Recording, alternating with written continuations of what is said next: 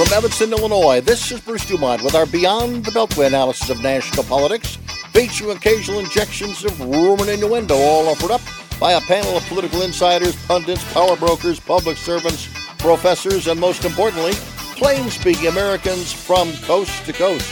Tonight, featuring commentary by Democrat Paul Vallas, Republican Chris Roebling, Democrat Roberto Montano, Charles Lipson from the University of Chicago, and Republican Kenton McCarthy, as well as special guest Andrew Challenger, an outsourcing expert, and we'll be talking about turmoil in the American workplace and the changing face of the American economy. Thank you very much. Our program tonight coming from our new home base at the studios of WCGO Radio in Evanston, Illinois. That is in fashionable suburban Evanston, Illinois. That's just the first suburb north of Chicago, if you're not familiar with it. And again, it's great to have you with us. 1-800-723-8289 is the phone number. We are live on radio. We're also live on Facebook.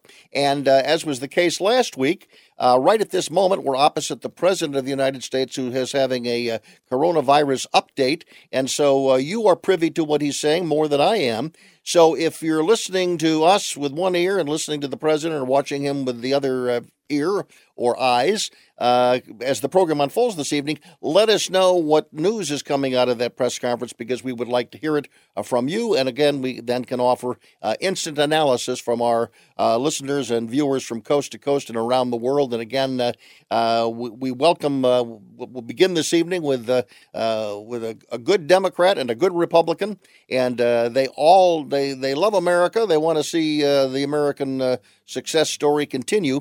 And we're going to talk about a variety of issues with them. I want to begin with Paul Vallas, who once upon a time was head of the Chicago public school system. Then he did things in the wake of Katrina in New Orleans, also worked in Philadelphia, is noted around the country, ran for mayor of the city of Chicago, and also lieutenant governor of the state of Illinois.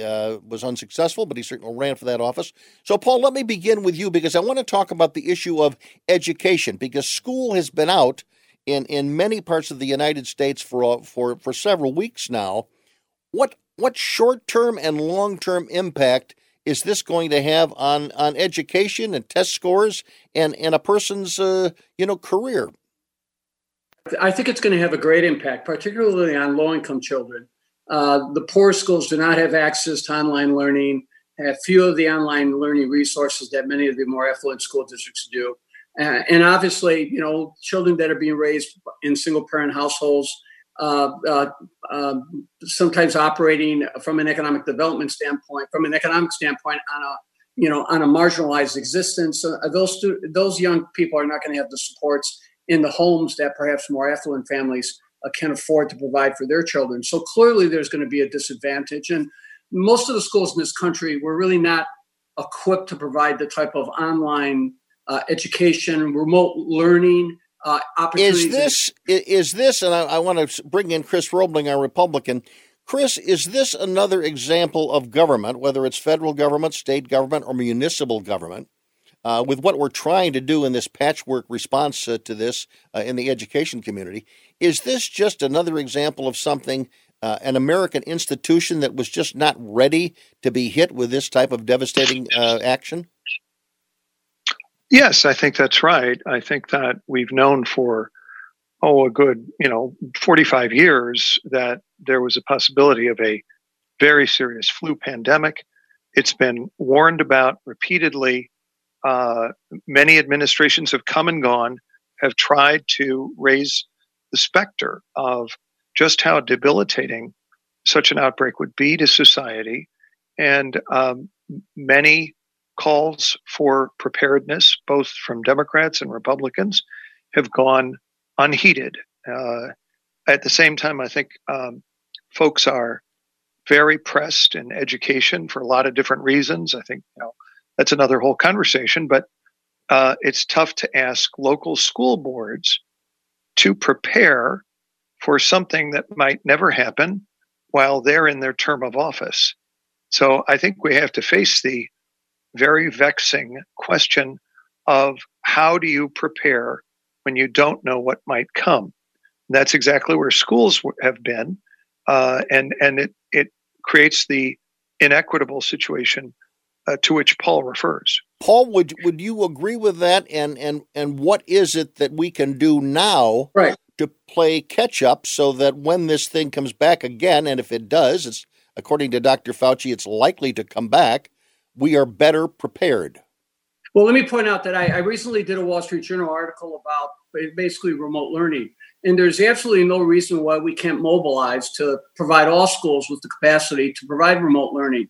But it is not cost prohibitive. For example, even from a technology standpoint, if you took the approach of standardizing the technology, strategic sourcing, and leasing the technology, you could literally equip every household and every child with the equipment needed. Now they're still acclimating yourself to remote learning, et cetera. But just from an equipment standpoint, it's not cost prohibitive. There just has not been a push to do that. And there's an opportunity here. Now, clearly, we need to do things short term. We need to provide, schools need to provide parents with online educational options. They need to try to get the technology into the homes as quickly as possible. They need to get the internet providers to provide free Wi-Fi, et cetera. But the point that I want to make is the federal government is about to give $13 billion in Title I money to school districts. That's about an 80% increase. There is no reason on God's good earth that we can't prepare for the next pandemic, for the next earthquake, for the next hurricane. And, I've been in all of those by building the type of remote learning infrastructure to not only address the issue of these type of long-term closures of schools, but more importantly, to have the type of technology infrastructure that can support regular instruction. But we had a situation last week where in Chicago, which there was an issue of there was a large number of computers that were going to be handed out to students and teachers. And in many of these homes, again, the low-income homes, they didn't have internet service. So again, do we start with just broadband capacity and making sure that internet service is this a right for Americans to have now?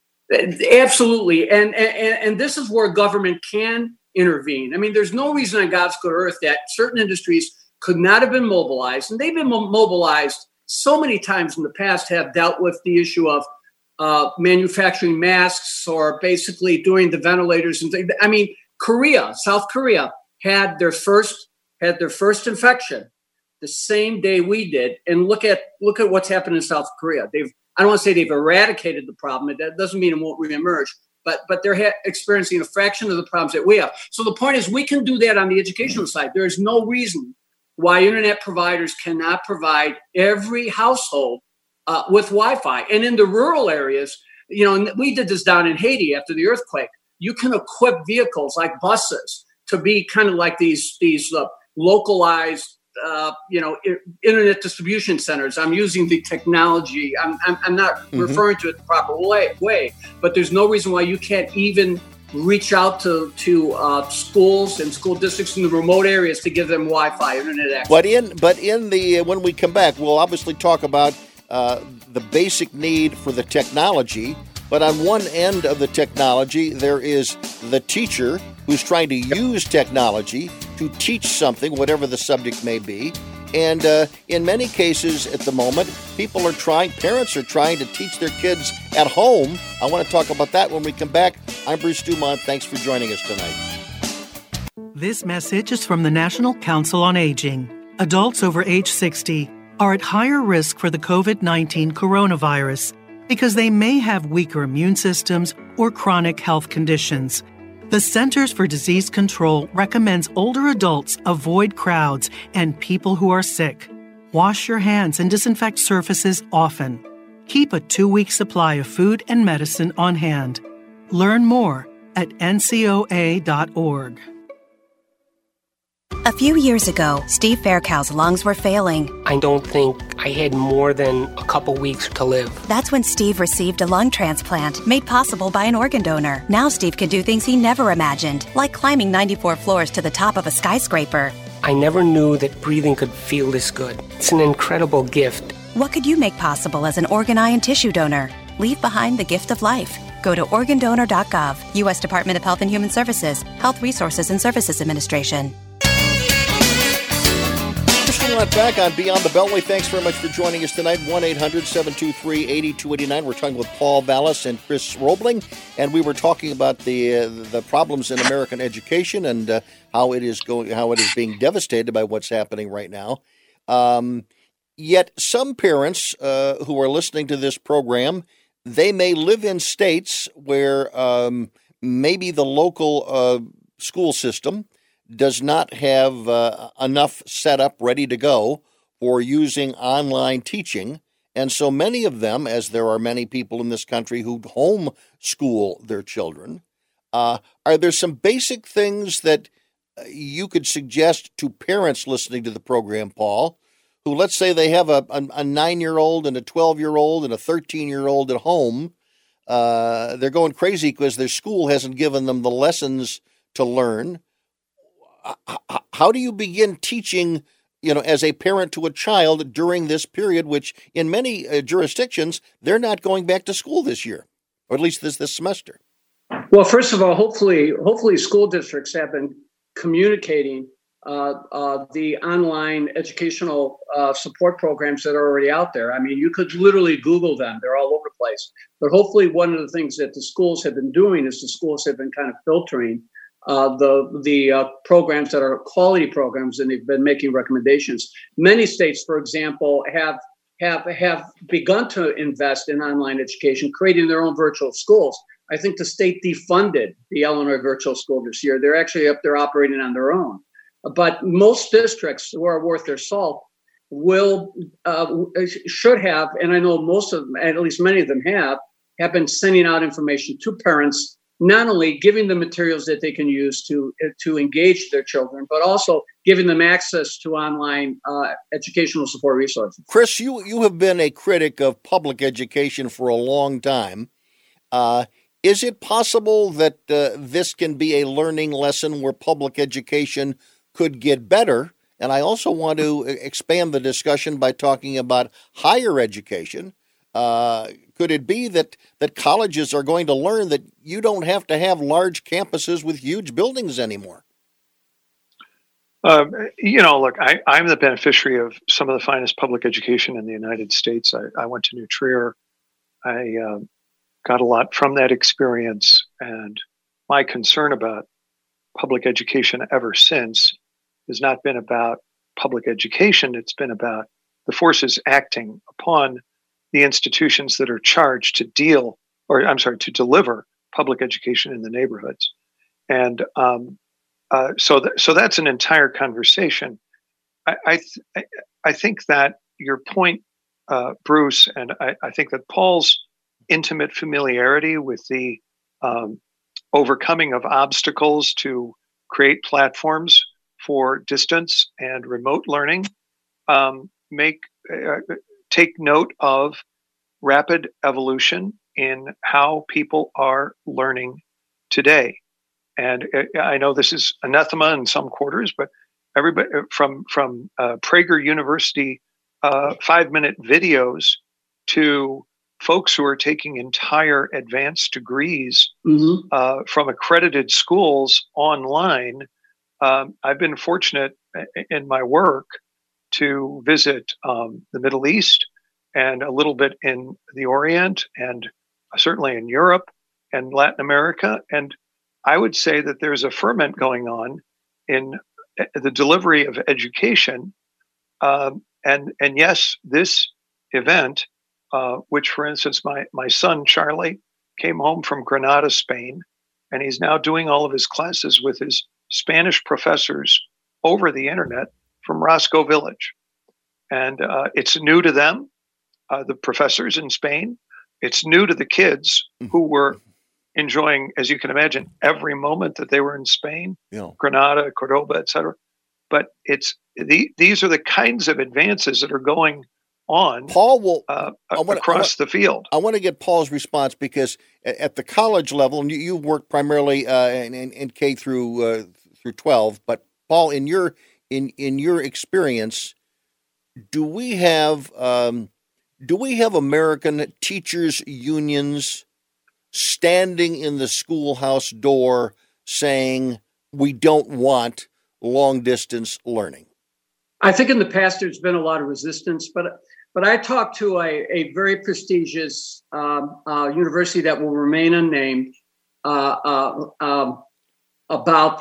the issue of remote learning, and even they've admitted that the faculty is a lot more amenable to now, learning how to teach online and things like that. Look, next to local property taxes, student loans are probably the second biggest item that's destroying the middle class in this country. I saw a statistic it was actually about a year ago, where they talked about, for the first time in history, American middle class percentage of the population is smaller, that we're no longer a country, a big country with a predominant middle class.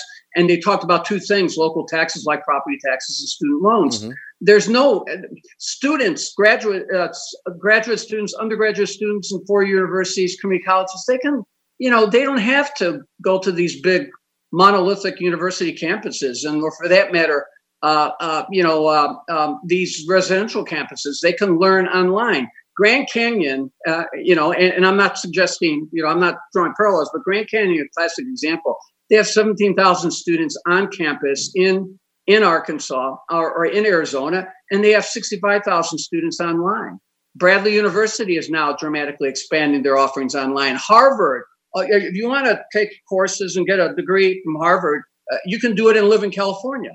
So the technology is there to provide for remote learning, and just not remote learning where it's self-paced learning, where you're doing the courses yourself, and it's self-paced. But there's no reason why you can't have online virtual classrooms K to 12. Do you see, Chris, in addition to teachers' unions, that was my question to Paul, do you see other entities, other power structures that are going to fight this in the future? Because they're a member of the Alumni Association from Harvard or Stanford, and frankly, they give a lot of money to the schools. The schools celebrate them in many ways.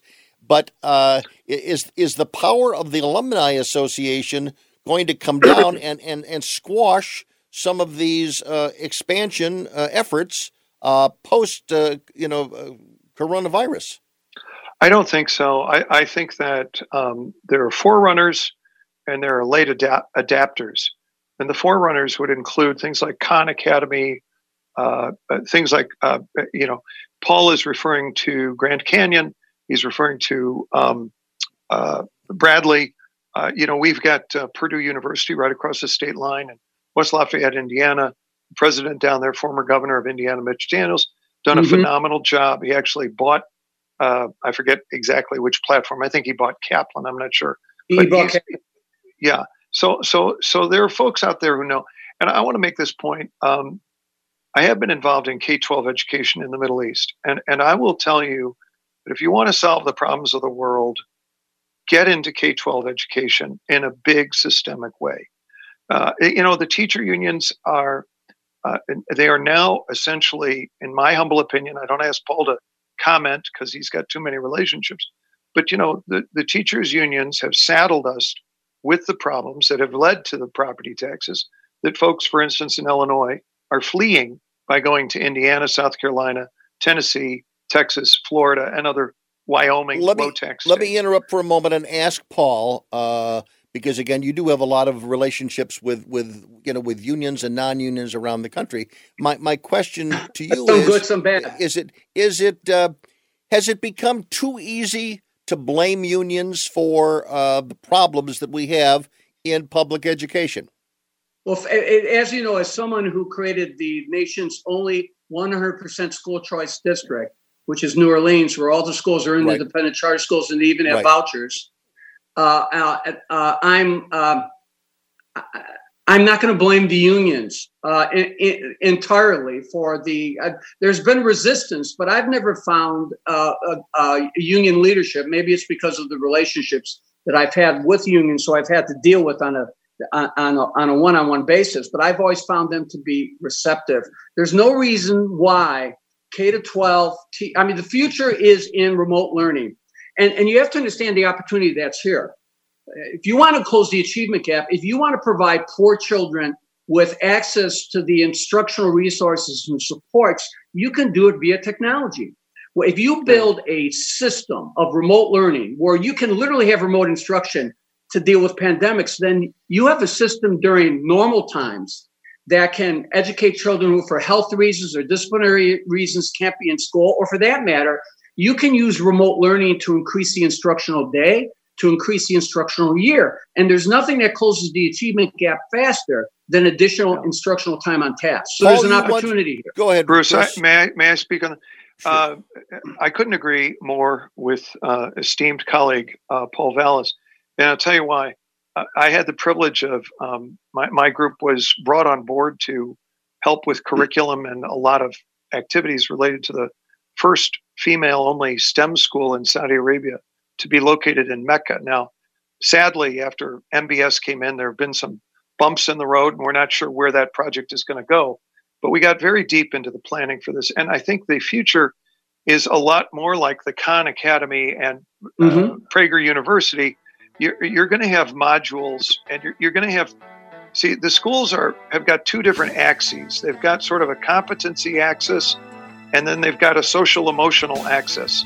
And then you've got a third dimension to those two, which is age and age group. So the whole idea... I want to give you an opportunity to follow up on that, Chris. We do have to break. 1-800-723-8229 from coast to coast and border to border, and around the world at BeyondTheBeltway.com. I'm Bruce Dumont. Thanks for joining us tonight on Beyond the Beltway, back live from Evanston, Illinois, shortly.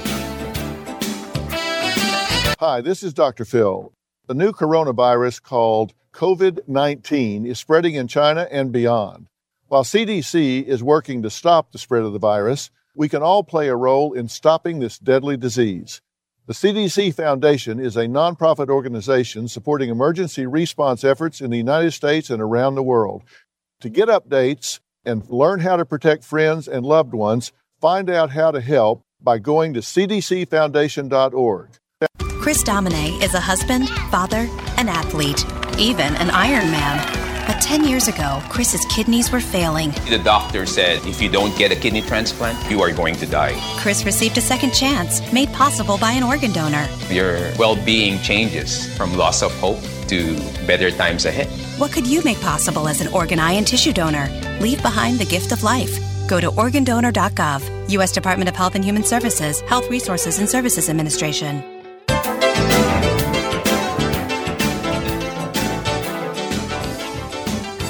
Bruce Dumont back in Evanston, Illinois. Thanks very much for joining us. We're talking with Paul Vallas, who once upon a time headed the Chicago public school system, also did a lot of work in Philadelphia, and also in the wake of Katrina, he headed up the education effort in New Orleans, and also Chris Roebling, a longtime commentator, conservative Republican commentator on this program. They join us this evening, and again, in just a few moments, we're going to be talking about some of the loss of jobs around the country, but again, we continue with Paul and Chris. The president, in his press conference, by the way, that's still going on, is dealing with coronavirus. He's talking about all the things that are being done, the spreading of the ventilators around the country, what's in the supply chain, what's not in the supply chain, and responding to those that have been critical, including, I would say, right at the top of the list is Illinois Governor J.B. Pritzker, and again, he singled out Pritzker by name earlier in the last hour. And Chris Roebling, you're putting a thumbs up to that. But I want to ask both of you. I'm going to come back to you in just a moment. Yeah, I want to make Chris, my point. make the point, but then I want to hear from Paul as well, because you both have spent a lot of time dealing with politicians. So what's your reaction, Chris? And I want to get Paul's response as well. Sure. What on Trump, or can I finish my curriculum? On Pritzker. On Pritzker. Oh, dang. Well, we'll come back to that, but I want to. Well, first of all, I want to say I've been joined by Rufus, so Rufus is here. Okay, good. It says hello. And then number two, I want to say that these guys are crazy. I mean, why are they arguing with each other? I don't think anybody in the entire country is looking for their public officials to spat with each other. When people are dying in the most abject, most of these people are going to end up dying. They're going to asphyxiate. Paul, why do you think Governor Pritzker is emerging as sort of the poster child for complaints around the country? I think it's his ambition to be noted in the National Democratic Party and to get some kind of foothold at the federal level in what he anticipates. I want to hear Paul Vallis's assessment of that same question. Well, first of all, I agree with Chris. Let me point out that there's people, whether we like it or not, we have to adjust to Trump. He's a transactional figure, and when you attack him, he's going to try to punish you. And look at Newsom. There's in California, there's something like 71 lawsuits that the state has filed against the federal government because Trump, whether it's automotive emissions and things like that, but yet he has kept the rhetoric down and he's focused on trying to get things through Trump by trying to avoid being confrontational or trying to get into his crosshairs, so to speak. Cuomo is really trying to do the same thing. It's really interesting. When Cuomo, listen to Cuomo, when the federal government delivers something to him, he always mentions Trump. When he wants to criticize the federal government, he mentions the administration. So, at some point, we've really got to focus on trying to find a way to get what we need without basically building up more barriers. The governor has said, however, and he's not the only governor that said he thinks it is primarily the federal government's responsibility to have the necessary equipment in place. You both mentioned earlier in the program that it's very difficult for politicians, wherever, and whatever party they're with, to plan too much money and to spend too much money on planning for something that may or may not happen. So in this particular case, is the governor right, Chris? And is the president right? Is this a case where both politicians are right? We're seeing your nose now. Whatever you've just done, the American people are listening around the world have just gone up your nostril. Sorry about that. We didn't see anything unusual up there, but go ahead. My 2 cents. I think taxpayers everywhere want to hear people say, "Here's what we're doing today. Here's what we're doing tomorrow." Where the top priority is to save lives and to reduce the impact of this pandemic. And everything other than that, whether it's from Trump at the White House or Cuomo in Albany or Pritzker in Springfield, everything other than that, I think, is posturing, and it's not helpful. It's not helpful. When is it right? And I want to get Paul to respond to this. When is it appropriate, Paul? And is the media the most appropriate complainer on this case? Is when you have a situation in the last couple of weeks, there were masks that were sent to Alabama that had rot in them. They were totally wasted. There were things, allegedly ventilators, that were sent to California that were outdated, and they expired in 2015. Whose responsibility? It seems to me that before you send something out, you should make sure that what you're sending out is not expired. Look, and likewise, if something expired in 2015 or 2010, which is the case with some of the ventilators, someone in another administration, the previous administration, did not do their job in making sure that expiration dates meant that what they had in their stockpile wasn't good. I mean, that's not Trump's fault, but it's somebody's fault. There's somebody who's got a name who was responsible for that, and this is somebody working now. This is the problem. We're in the middle of a crisis, and we're trying to figure out whose fault it is. Yes. I mean, the bottom line is here was my question, Paul. My question is, what does the media, is this a rightful question to be asked by the media? Because I agree with you. I don't want partisan finger pointing here. But what I'm just saying is this is common sense. If I'm a taxpayer and I've just learned that $2 trillion are being used to get as much equipment out as possible, that what happens is that at some point people are saying, well, why are they sending old equipment? And that's because somebody somewhere, a government official somewhere, screwed up. Look, they don't want that to happen again. Well, look. Every single project I've taken over has been a financial disaster. Yet I never once criticized my predecessor because my job wasn't to look back. My job was to look forward. I think, I don't think the media, I think to a certain extent, the media has to a degree been unfair when in every press conference, you ask him the same thing. Admit to responsibility. Admit you were late. Admit you didn't respond. Admit that you closed this office or closed that office. I'm not suggesting that any of these questions are not legitimate because they are. Because the things that Trump failed to do, he clearly failed to do. But what is that going to accomplish now, except provoke a reaction? So to answer your question, how do you approach it? Somebody's got to be the adult in the room. And the problem is, all too often, there aren't any adults in the room.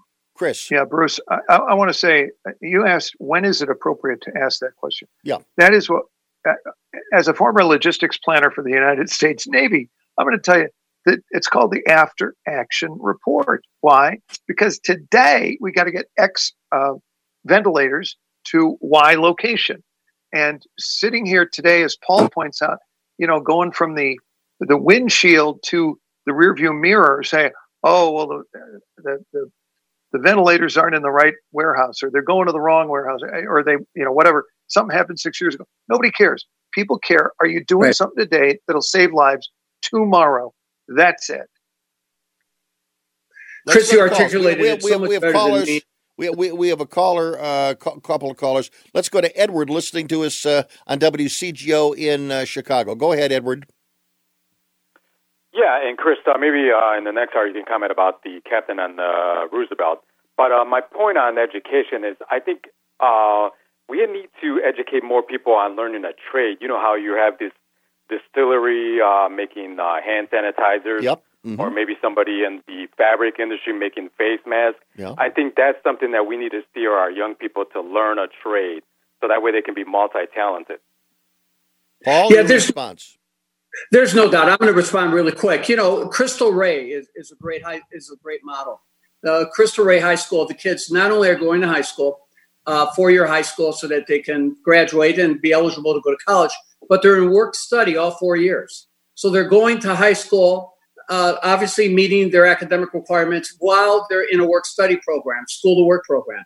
There's no reason why you can't do that. I mean, there is so much wasted time in schools right now with irrelevant coursework, with irrelevant electives, where you could easily incorporate work study, in some cases paid work study, and you could get these kids working, and not only in a trade, but just out there in the work world working, being exposed to the work world and all the things, the responsibilities that go with it. So at the end of the day, the caller is absolutely right. There's no reason why we can't migrate to an education that provides those type of experiences. Okay. Yeah, Bonnie in Crown Point, Indiana. Go ahead. Hi. Hello, Bonnie. Are you there? Yeah. Can you hear me? Yeah, go ahead. I'm hearing a You know what, Bonnie? We got a very bad line. We're going to cut you off, not because of anything that you want to say, but again, we need a quality line, so you may want to give us a call Bruce, back. By the way, go ahead. In light of the last question, may I please finish my curricular point? You've got 15 seconds to do it. Oh, geez. Well, I think that folks should be encouraged to learn at their pace and with encouragement from teachers.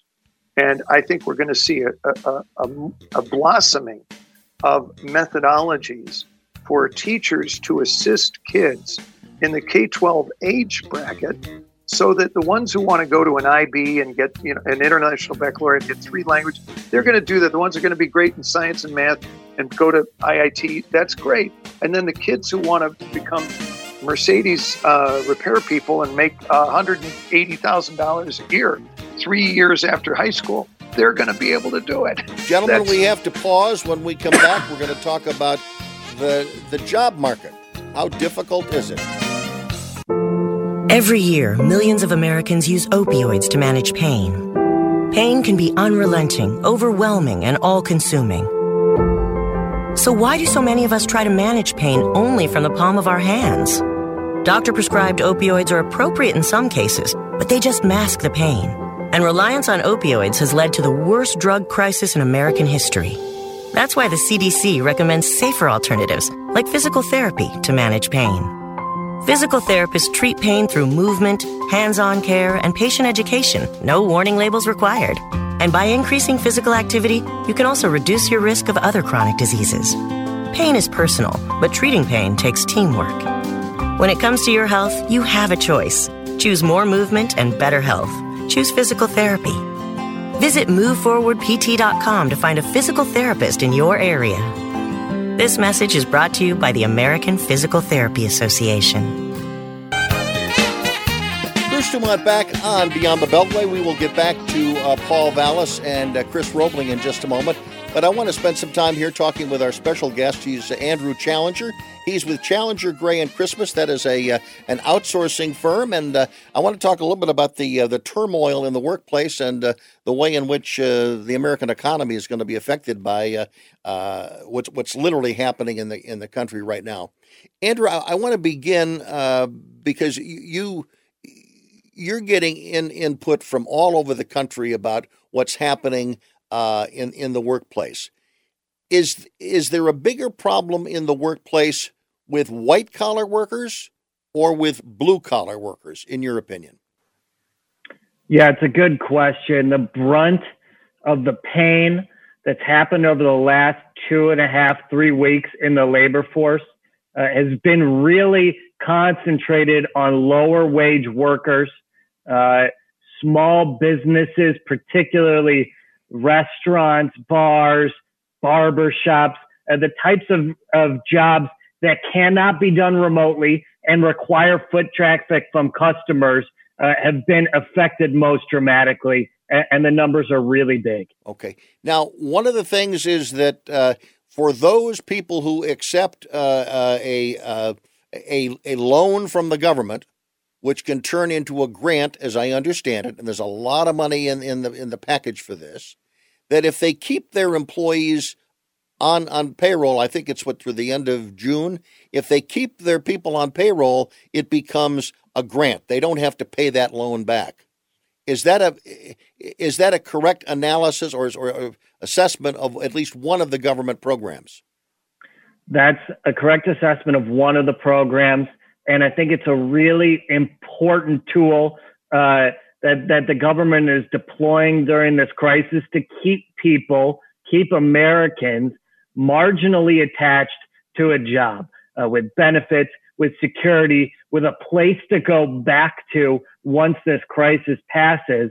And hopefully it will allow us to climb out of this hole, this deep hole, more quickly than, say, the 2008 financial disaster. And that's the payroll protection part of the government activity here, right? Called payroll protection? Yeah, that is the element of that $2 trillion package that's aimed at small and medium-sized businesses to allow them to keep employees on their payrolls as opposed to furloughing or permanently laying them off. Does someone have to let the government know from the get-go whether their plan is to keep these people on? I assume most of the businesses are going to say they want to keep these people on because they would like this bailout to be a gift from the government. Yeah, well, it's a complicated thing, right? Employers may get these loans with the absolute belief that they can keep employees on for a period of time. There's a lot of unknowns about how long this will persist. Employers that can't bring in new business for 3-4 months are going to have a much more difficult time carrying employees through that time. Now, if I'm a small business person and coronavirus has hit and the American economy is hit, and obviously my goal is to survive, but yet let's say that I've had a marginal business. Let's say that I've been thinking about making some changes. Let's say that part of the changes that I want to make are some employees who either aren't doing a good job or I've been thinking about how I can move them around or retrain them. I mean, does it force an employer to keep people around who ordinarily they may not want to keep around? It's a possibility. I think in this moment, employers that are taking on these loans with the hope that they won't have to pay all or portions of it back it's a reasonable thing to ask them to keep employees on through the period. It helps. It's really the main goal of these funds. We want businesses to survive, but as opposed to just giving cash directly to employees, these are loans meant to keep businesses open and also keep people on the payroll. Now, for those people who have lost their job or they work in non-essential jobs, these are the people that are eligible for unemployment insurance. Is that correct? Yeah. So there's a lot of those folks were already eligible for unemployment insurance, but the pool of people that are eligible due to this new CARES Act has been expanded. So people that work part-time, gig workers, independent contractors, people that are self-employed are now eligible at certain levels for unemployment who have never been eligible for unemployment before in the history of the program. Do you think, and again, in this case, there's an additional $600 above and beyond what they would normally get? Is that the figure where that comes in? I believe it's $600 for some folks at the base level. Then it can go up if you have a partner, if you have dependents. There's incremental scales. Okay, all right. My question, a quick answer on this one. At some point, do you think there's a lot of people out there wondering whether it's better to take unemployment or stick with the job for another 6 months? For some people, there is the possibility that they may be earning a little bit more to go on unemployment for a short period of time. I want to follow up, Andrew. I want to follow up on that when we come back. We're talking with Andrew Challenger. He'll be back on the other side of news, along with Chris Roebling and Paul Vallis. I'm Bruce Dumont. Thanks for joining us tonight on Beyond the Beltway.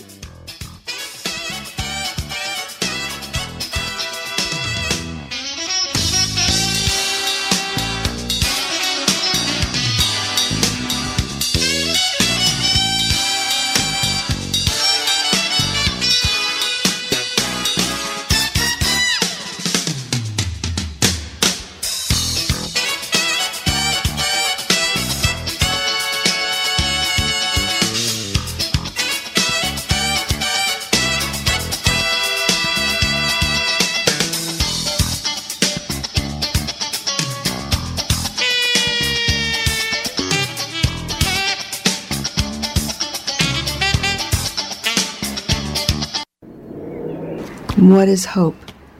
Hope to me was just that he would get to come home. I had no idea how hard it would be once he got back. I wish she'd stop drinking so much. She thinks it's helping, but it's not. I hope she sees that soon. I act like I don't care if he comes to my games, but I hope he does. I used to hope he'd find happiness again. Now I hope our marriage makes it. I hope Grandpa will get help. He thinks it's too late, but it's not. With everything that he's going through, I hope he sees a counselor. I just want my brother back. I hoped he'd get help. Stop hoping things would get better on their own. He told me to stop asking. I didn't. Then one day he asked for a ride.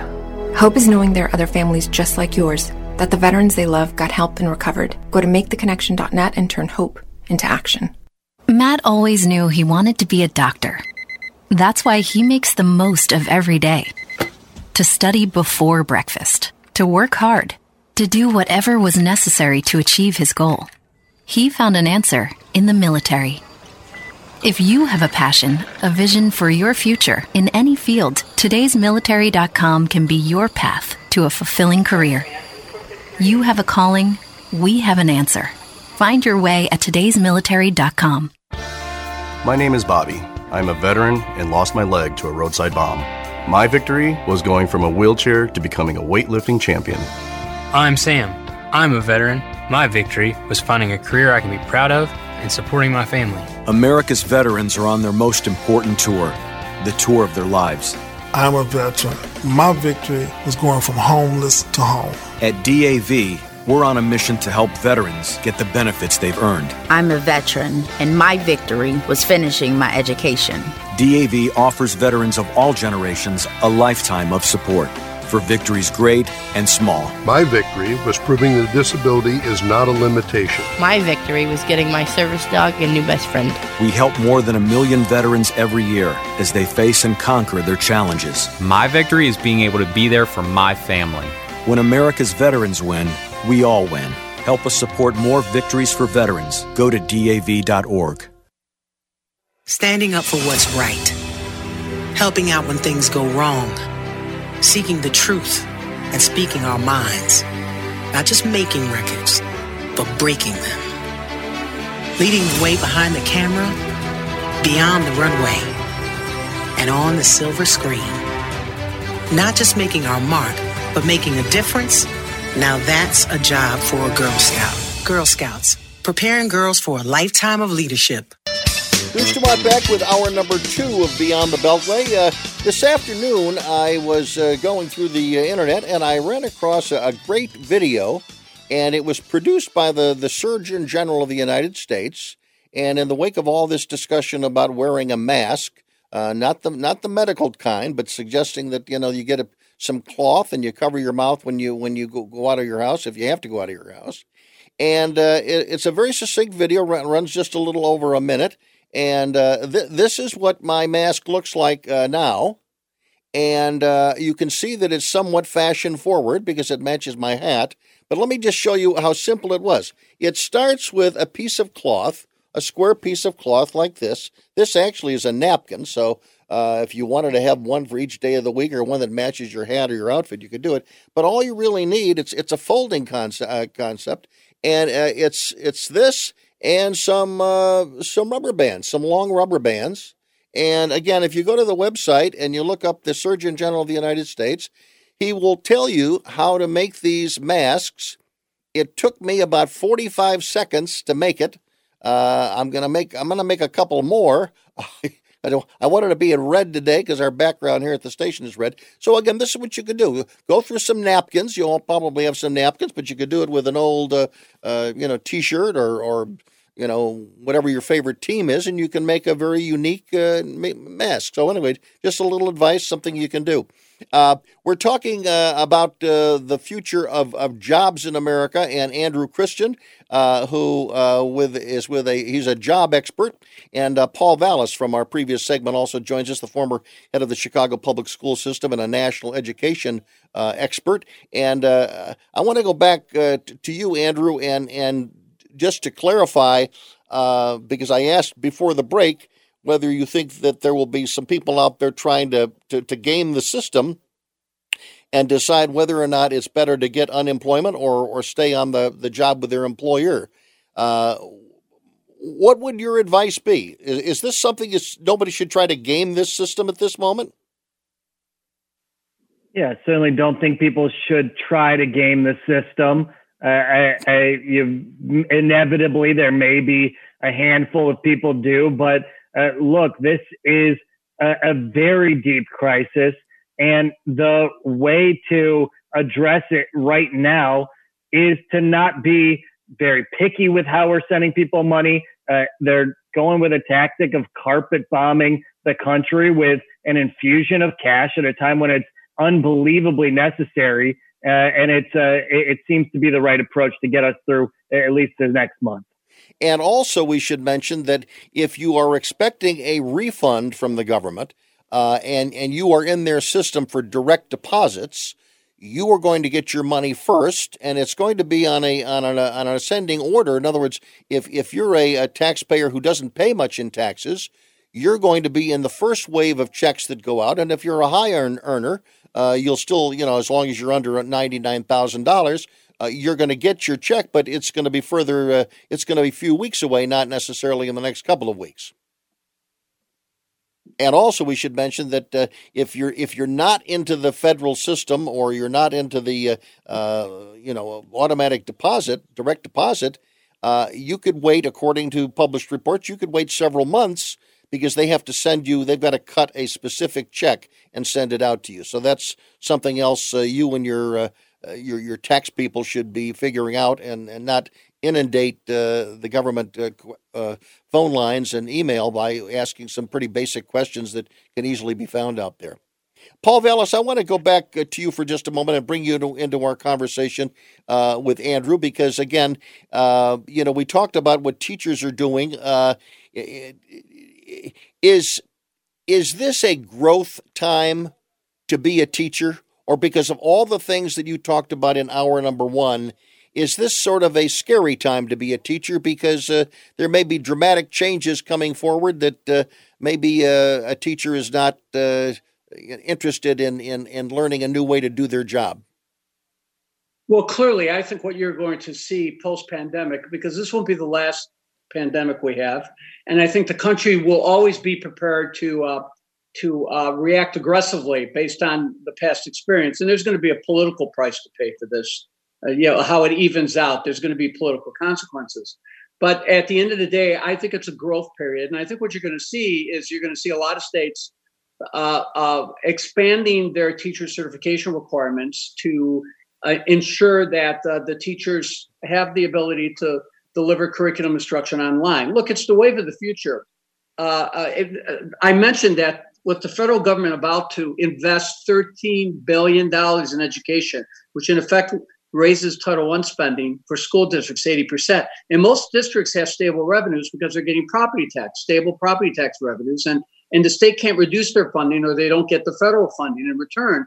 There's going to be an opportunity here to build the type of remote learning infrastructure that will not only allow you to deal with these emergencies, and God knows I've been through a lot of them, but it will also give schools the capacity to offer extended day instruction, extended year instruction. It'll give teachers the capacity to get into the homes, to connect more effectively with parents. So I believe that that states are going to move to require that teachers who do become certified, conditional for certification, will require a certain mastery of that test. Andrew, as you look at the people who are out of work now, what career advice would you give to them? Obviously, they're worried right now about getting the unemployment check that's going to keep them going for hopefully a couple of months, but maybe not. I mean, there may be another stimulus package that's down the road. At least the president has hinted at that. But what advice would you be giving to those people that are out of work? And maybe they're between 35 and 50 years old. Yeah, I want to get Andrew's response to this. Yeah, and then we'll come back to you. Go ahead, Andrew. Sorry. Yeah, in some ways, the most important work that job seekers do hasn't changed, and that's networking with people that can help you navigate your way into new positions. The way you do that has changed dramatically. You're not going to conferences. You're not handing out business cards or taking people to coffee. But there's a lot of people at home right now that have extra time on their hands, that may be feeling more generous with their time. And if you're an unemployed person, it's a great time to reach out to former coworkers, people you know at companies that you'd like to work for, and ask for a little bit of their time to talk about their organization, what it's like to work there, and how at the end of this crisis they may be able to apply for positions. It's a great time to do that type of networking. Or also to follow Paul Vallas' suggestion that maybe teaching is in your future. Paul, I didn't mean to cut you off, but go ahead. No, that's quite all right. In fact, I'm glad Andy picked it up. Look, I mean, you're going to have to develop the capacity to work online. It's going to impact so many industries, and so people need to brush off those credentials. Look, I do most of my work now online from a distance, so I've seen very little interruption in the type of work that I'm doing. In fact, I'm probably saving 2 hours a day in not only commuting time, but also just in transportation costs and in parking and things like that. So clearly, the economy is going to be changed permanently, and I think obviously the capacity to you're going to see the emergence of more occupations, more job opportunities. We've got to go. Paul Vallis, thank you very much for joining us, and also Andrew Challenger from Challenger, Gray, and Christmas. I'm Bruce Dumont. We will continue with new guests in a moment. This message is from the National Council on Aging. Adults over age 60 are at higher risk for the COVID-19 coronavirus because they may have weaker immune systems or chronic health conditions. The Centers for Disease Control recommends older adults avoid crowds and people who are sick. Wash your hands and disinfect surfaces often. Keep a 2-week supply of food and medicine on hand. Learn more at ncoa.org. A few years ago, Steve Faircow's lungs were failing. I don't think I had more than a couple weeks to live. That's when Steve received a lung transplant made possible by an organ donor. Now Steve can do things he never imagined, like climbing 94 floors to the top of a skyscraper. I never knew that breathing could feel this good. It's an incredible gift. What could you make possible as an organ, eye, and tissue donor? Leave behind the gift of life. Go to organdonor.gov, U.S. Department of Health and Human Services, Health Resources and Services Administration.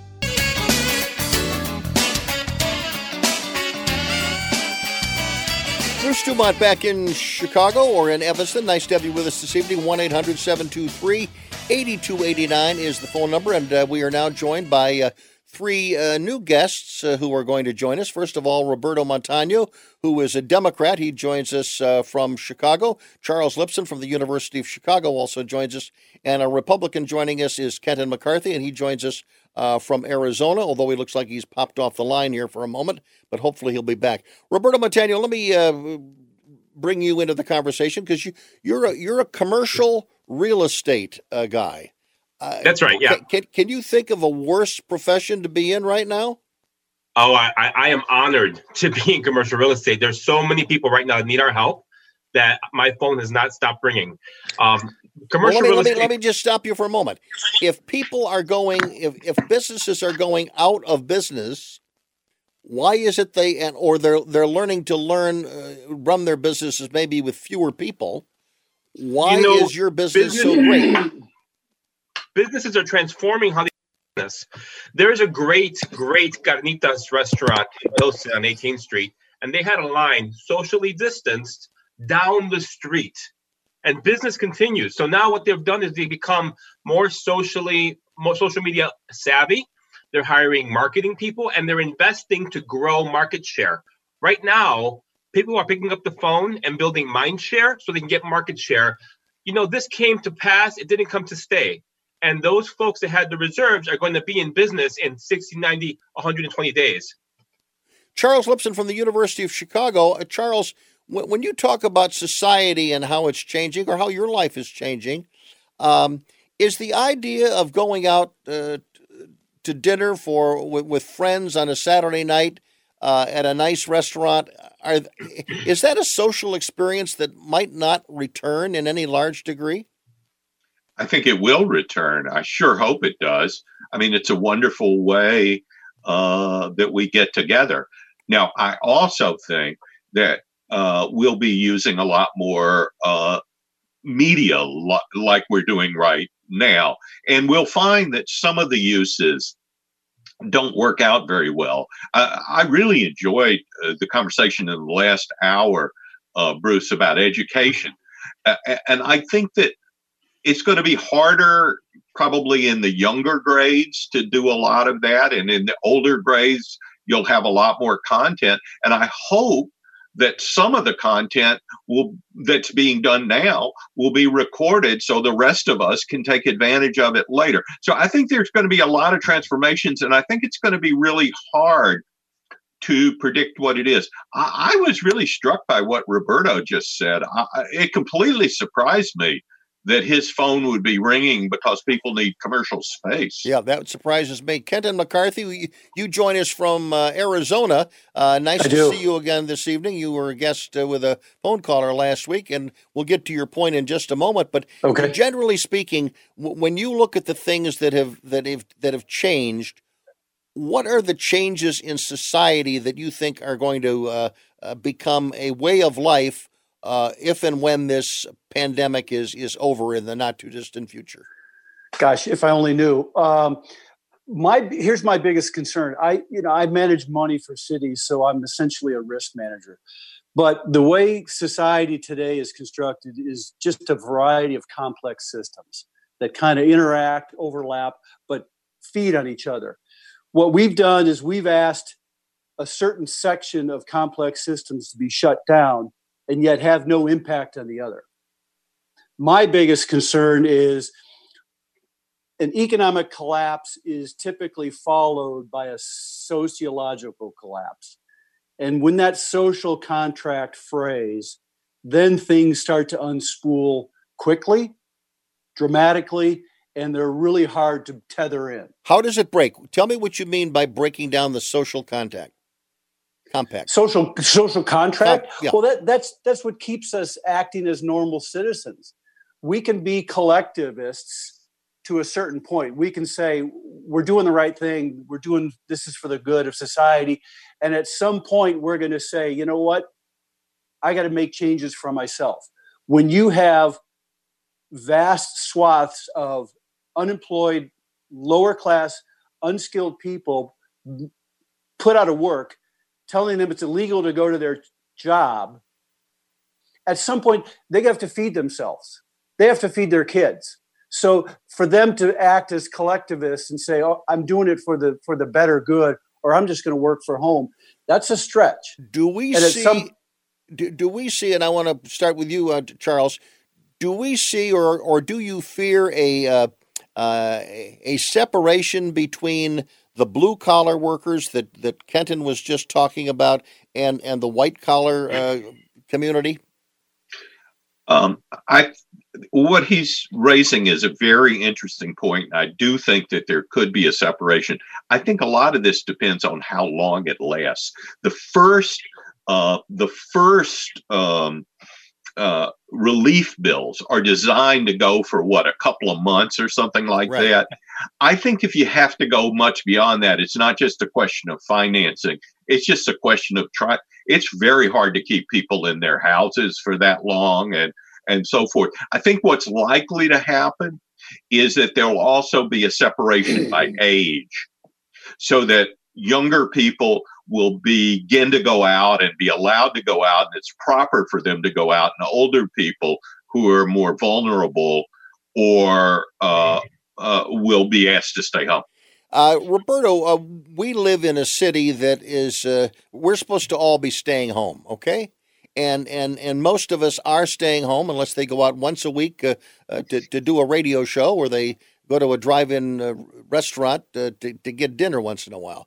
Are you surprised at the ease with which this monumental government dictate, at least in Chicago and the state of Illinois and many other states around the country, how relatively easy it has evolved with few at least outbreaks of insurrection?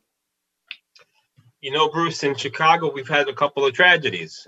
We had our first police officer pass away. Right. And I think that's pretty sobering. You know, here are our protectors. Now, he was a narcotics officer, undercover, not a lot of contact with the public, but one of our Chicago's, finest. And those things just sober you up, and you do your part. And I think that fundamentally, Democrat, Republican, whatever, we're all patriots. I think we all love our country. We love our community. Roberto, that's great, and I would hope that everybody would do it. But if we drove through the Pilsen neighborhood or Little Village, which are Hispanic neighborhoods in Chicago, would we see many people on the street? Would they be sitting on their porches? Would they be in their houses? And again, as the weather gets better, and this thing is no longer something that was just dictated by the mayor, is this something that are people going to start rebelling against this? And I don't care whether they're in Chicago. They could be listening in Los Angeles or 40 other states around the country. A lot of us went to church today virtually for the first time. St. Procopius, where I was baptized on 18th Street. I got to see my friends online. It's kind of a strange thing, but these are the sacrifices. We're in Lent, and talk about Little Village, talk about Pilsen. A lot of us happen to be Catholic, and Catholicism, in my opinion, is about love and serving one another. We have to do what we have to do for the greater good. Now, in Pilsen, specifically where I live across from Harrison Park. On Wednesday, for the first time ever, I saw police officers in the park. Now, nobody is congregating. I mean, the lake is different. Mm-hmm. In the neighborhoods, nobody's congregating. But people do go for a walk. They go for a run. You're allowed to go out for fresh air.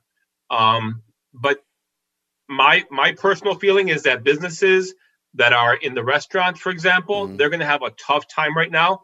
But a lot of folks are adjusting. I want to go back to Kenton. Kenton, it's been suggested by Dr. Fauci that this virus may come back again. It may come back in the fall. It's about time. Let me tell you one. Or it may come back next year. Exactly. What happens if it comes Bruce, back wait, again? Do you know how long the Justinian virus lasted that took out the Byzantine Empire? No. 225 years. Okay. Now they didn't have scientists like we do, and they didn't have central bankers running scared like we do today. So this idea, here's my biggest fear is we're going to go in lockdown.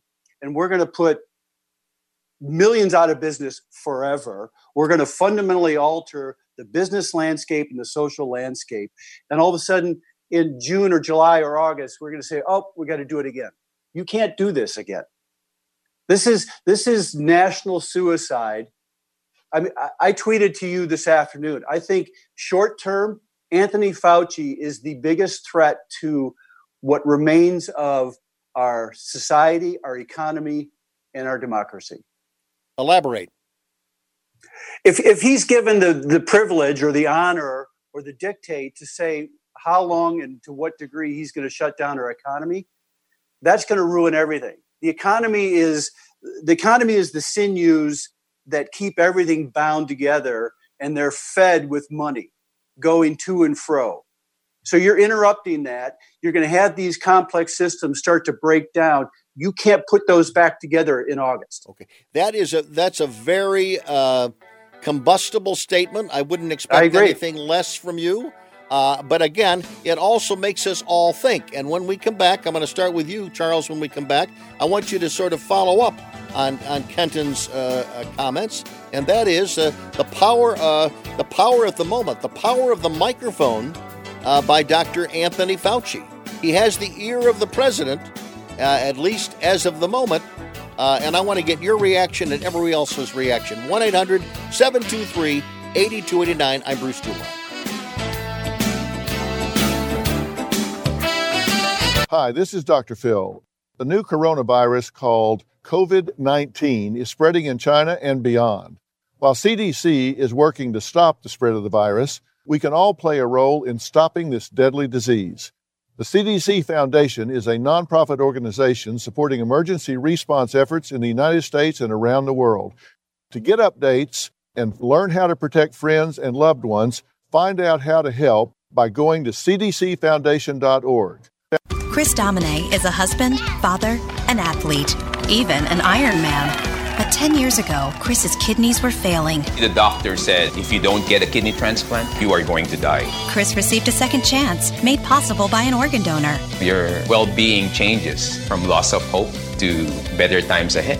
What could you make possible as an organ, eye, and tissue donor? Leave behind the gift of life. Go to organdonor.gov, U.S. Department of Health and Human Services, Health Resources and Services Administration.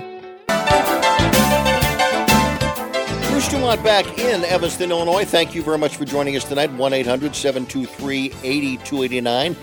For those of you who are either obviously listening on radio stations around the country or watching us on our Facebook Live post, we're not live on YouTube at the moment.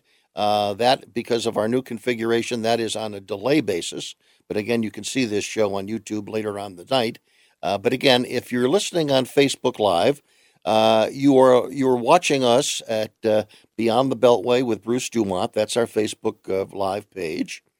But again, if you are a regular listener or if you are a regular participant on this program, you have been a guest on this program, I encourage you to go to Beyond the Beltway Fans. Look up Beyond the Beltway Fans It is a separate Facebook page, and you can join us. I mean, ask to join, and I will accept everybody, because that is about continuing a relationship with people that you've heard and seen on this program. And not only will you continue to see and hear them on this program, but also periodically they're very active on Facebook. They write very great essays. Kenton McCarthy is one. Charles Lipscomb is prodigious in what he has to write. And this is another opportunity to stay in touch with the people that you hear and see on this program. And they publish their stuff at the Beyond the Beltway fan page. So if you've not done that, I would expect hopefully lots of people are going to do that after the broadcast this evening. And again, whether it's radio or television, this is an opportunity for us. And again, in this time when we have to find new ways to communicate, I'd also be very interested in knowing how you're reacting to sort of the evolution of this program. And, for 39 and a half years, we had 4 people sitting around a table and having a wonderful conversation.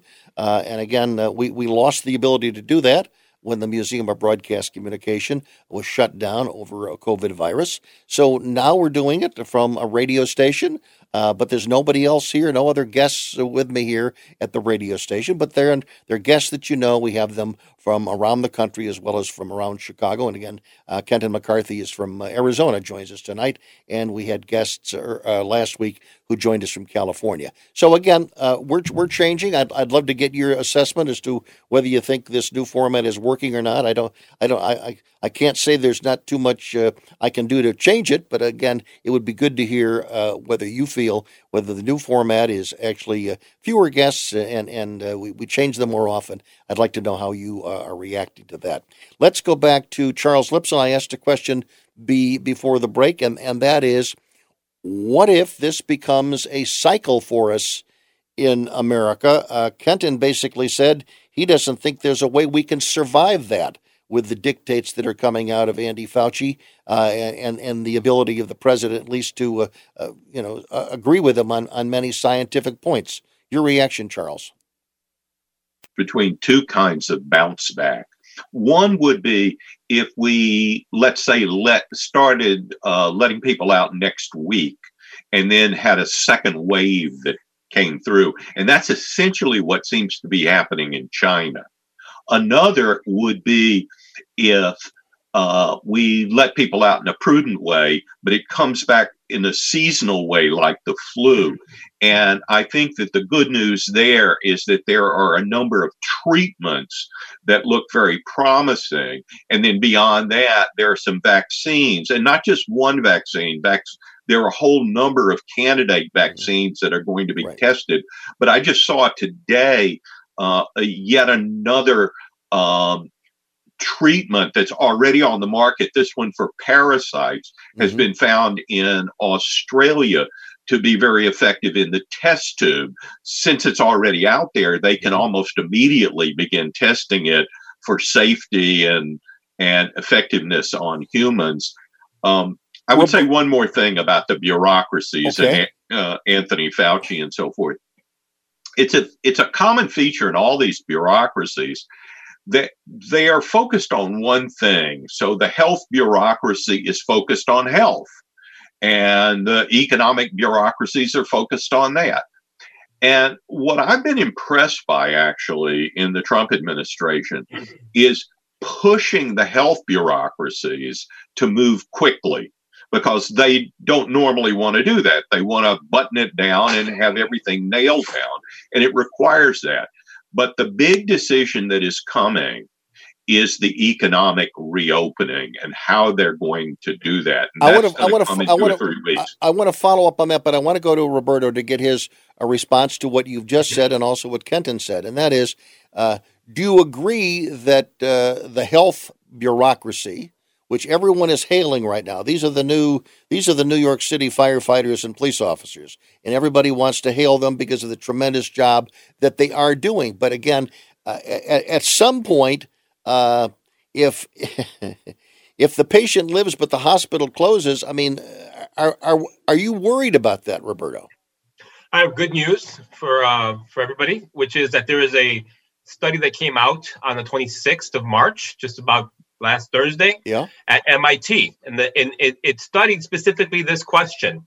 And what they deduced, these are MIT people, neither they're academics, I guess, but they're neither economists. Well, they are economists, but they're looking at both sides, balancing both. What it said is that stronger pandemic responses yield better economic recoveries based off of the 1918 flu pandemic data that they had.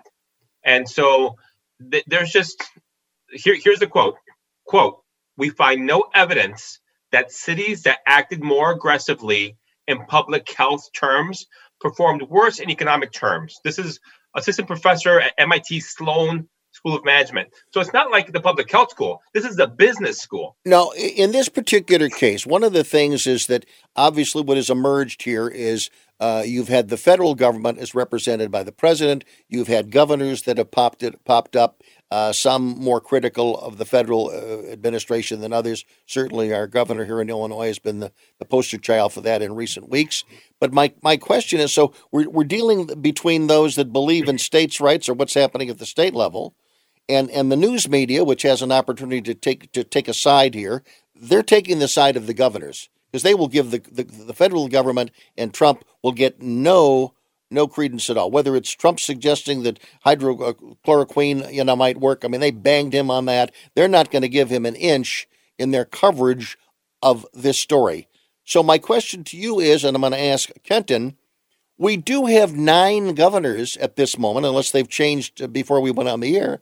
We have 9 governors that have not shut down their states. They're all Republicans. Most of them are grouped, North Dakota, South Dakota, and Iowa, and those. I'm going to come back to you, but I want to get Kenton's response here. Is the next several months or several even weeks, because again, what lies ahead, according to the federal government and Dr. Fauci, is, all hell is going to break loose in the next couple of weeks.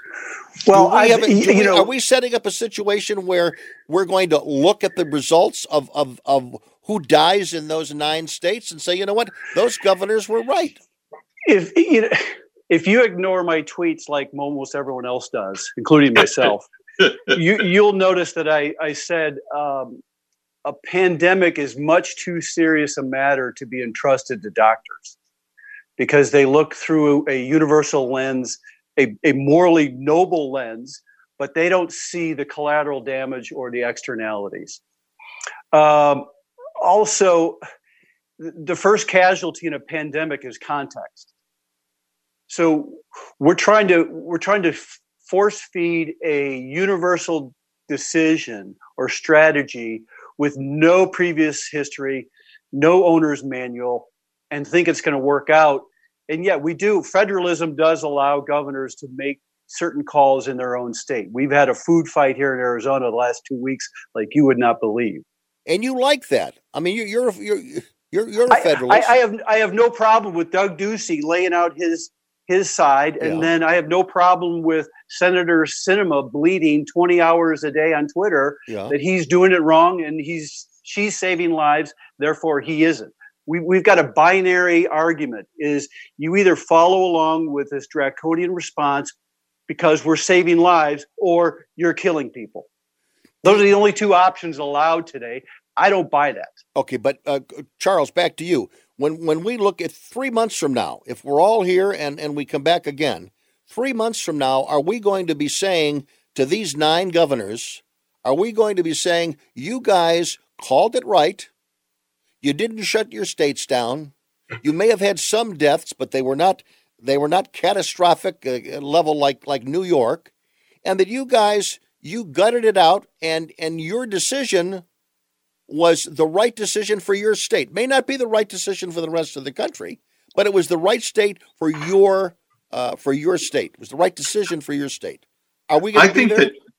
I think that Trump has done the right thing in not trying to federalize everything and do a one size fits all. I mean, I'm old enough to remember when the 55 mile an hour speed limit was imposed across the country, and people out in Montana and Wyoming just thought it was ludicrous, because it was. Now, the governors that haven't shut their states down, they'll have to bear responsibility for that. But I'll wager this. if there's a hot spot that breaks out in Pierre, in the Dakotas or Bismarck or something, they'll immediately act. I don't doubt that they'll do that. But I think that the media point that you made is absolutely right. I mean, Trump will either make an error as far as the mainstream media goes by opening up too soon or opening up too late. He'll not be able to get it right as far as they're concerned. I think that that's just sort of baked into the cake, and we just need to move on from it. When we come back, we're going to hear from Roberto Montagna with the rest of our panel, and we'll also hear from phone calls. We got a lot of them on the line. We'll bring them into the conversation when we come back. I'm Bruce Dumont. Thanks for joining us tonight on Beyond the Beltway. We'll bring them into the conversation when we come back. I'm Bruce Dumont. Thanks for joining us tonight on Beyond the Beltway. Bruce Dumont back on Beyond the Beltway. Thank you very much for joining us tonight. Let's go to Matthew, who's listening to us in San Jose, California. Go ahead, Matthew. Bruce, I want to mention in California the social distancing may seem to be working. Okay. I'm staying at home. But one thing I do want to applaud is Gavin Newsom showing leadership, showing what we need to do, having directives. There's that one voice. Here's what I want to bring up. We all remember Katrina. We all remember Russell Honore. We saw that film. He comes into a square in the streets, his weapons down, takes the entire situation under control.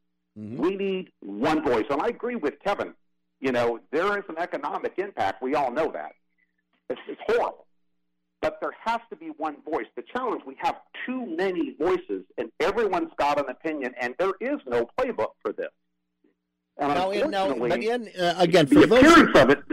for those listening around the country or watching around the country, the singular voice that we see is we see Gavin Newsom, and we see in New York, we see Andrew Cuomo.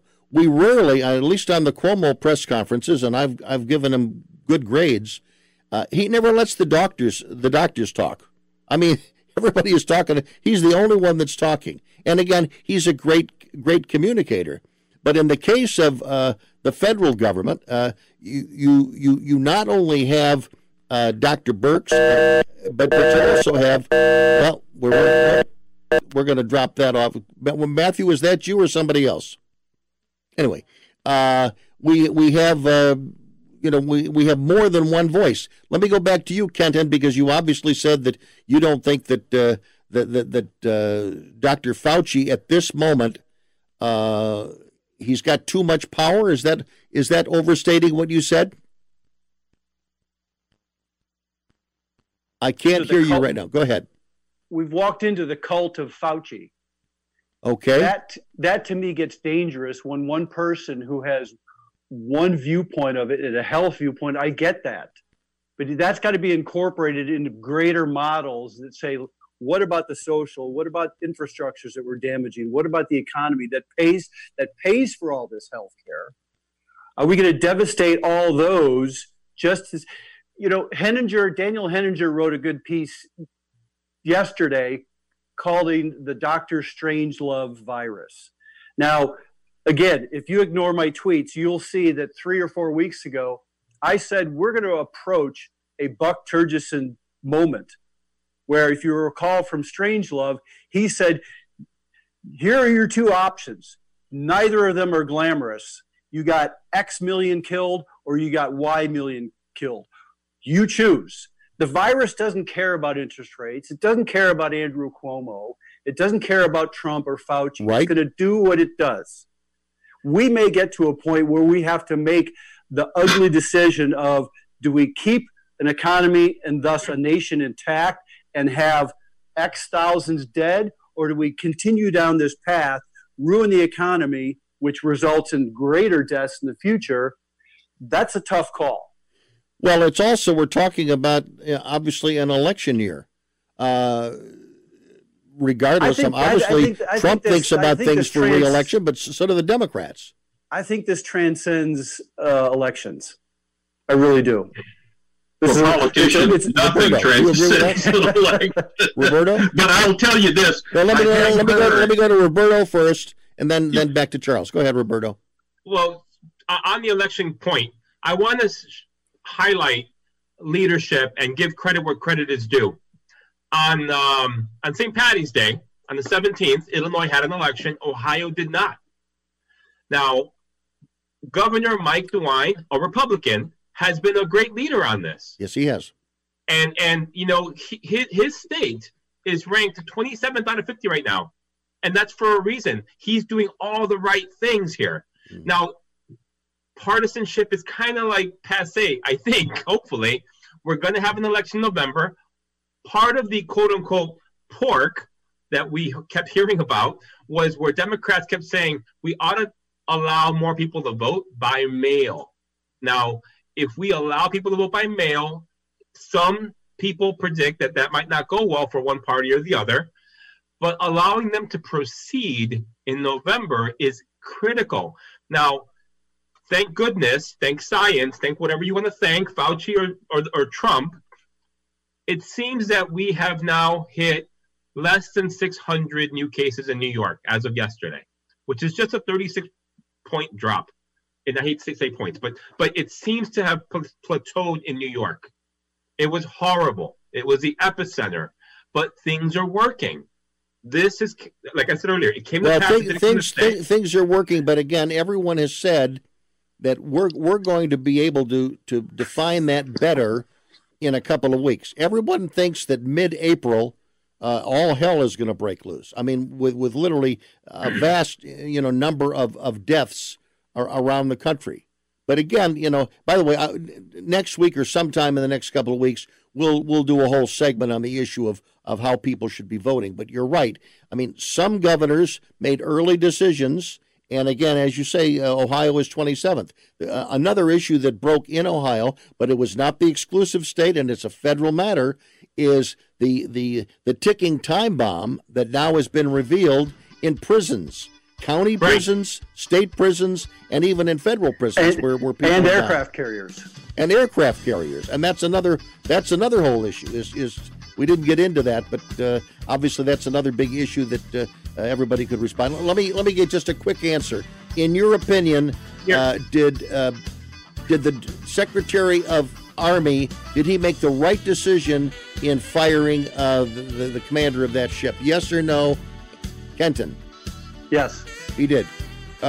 Roberto, what do you think? Did he make the right decision or not by firing the commander? I'll side with all of his sailors that gave him a standing ovation, applause, and the answer is no. So you go with the employees. Charles he already Gibson, came up. He already tested positive, by the way. We always go back to you. Go ahead. Charles Lipson, final word to you. Was that the right decision or wrong decision?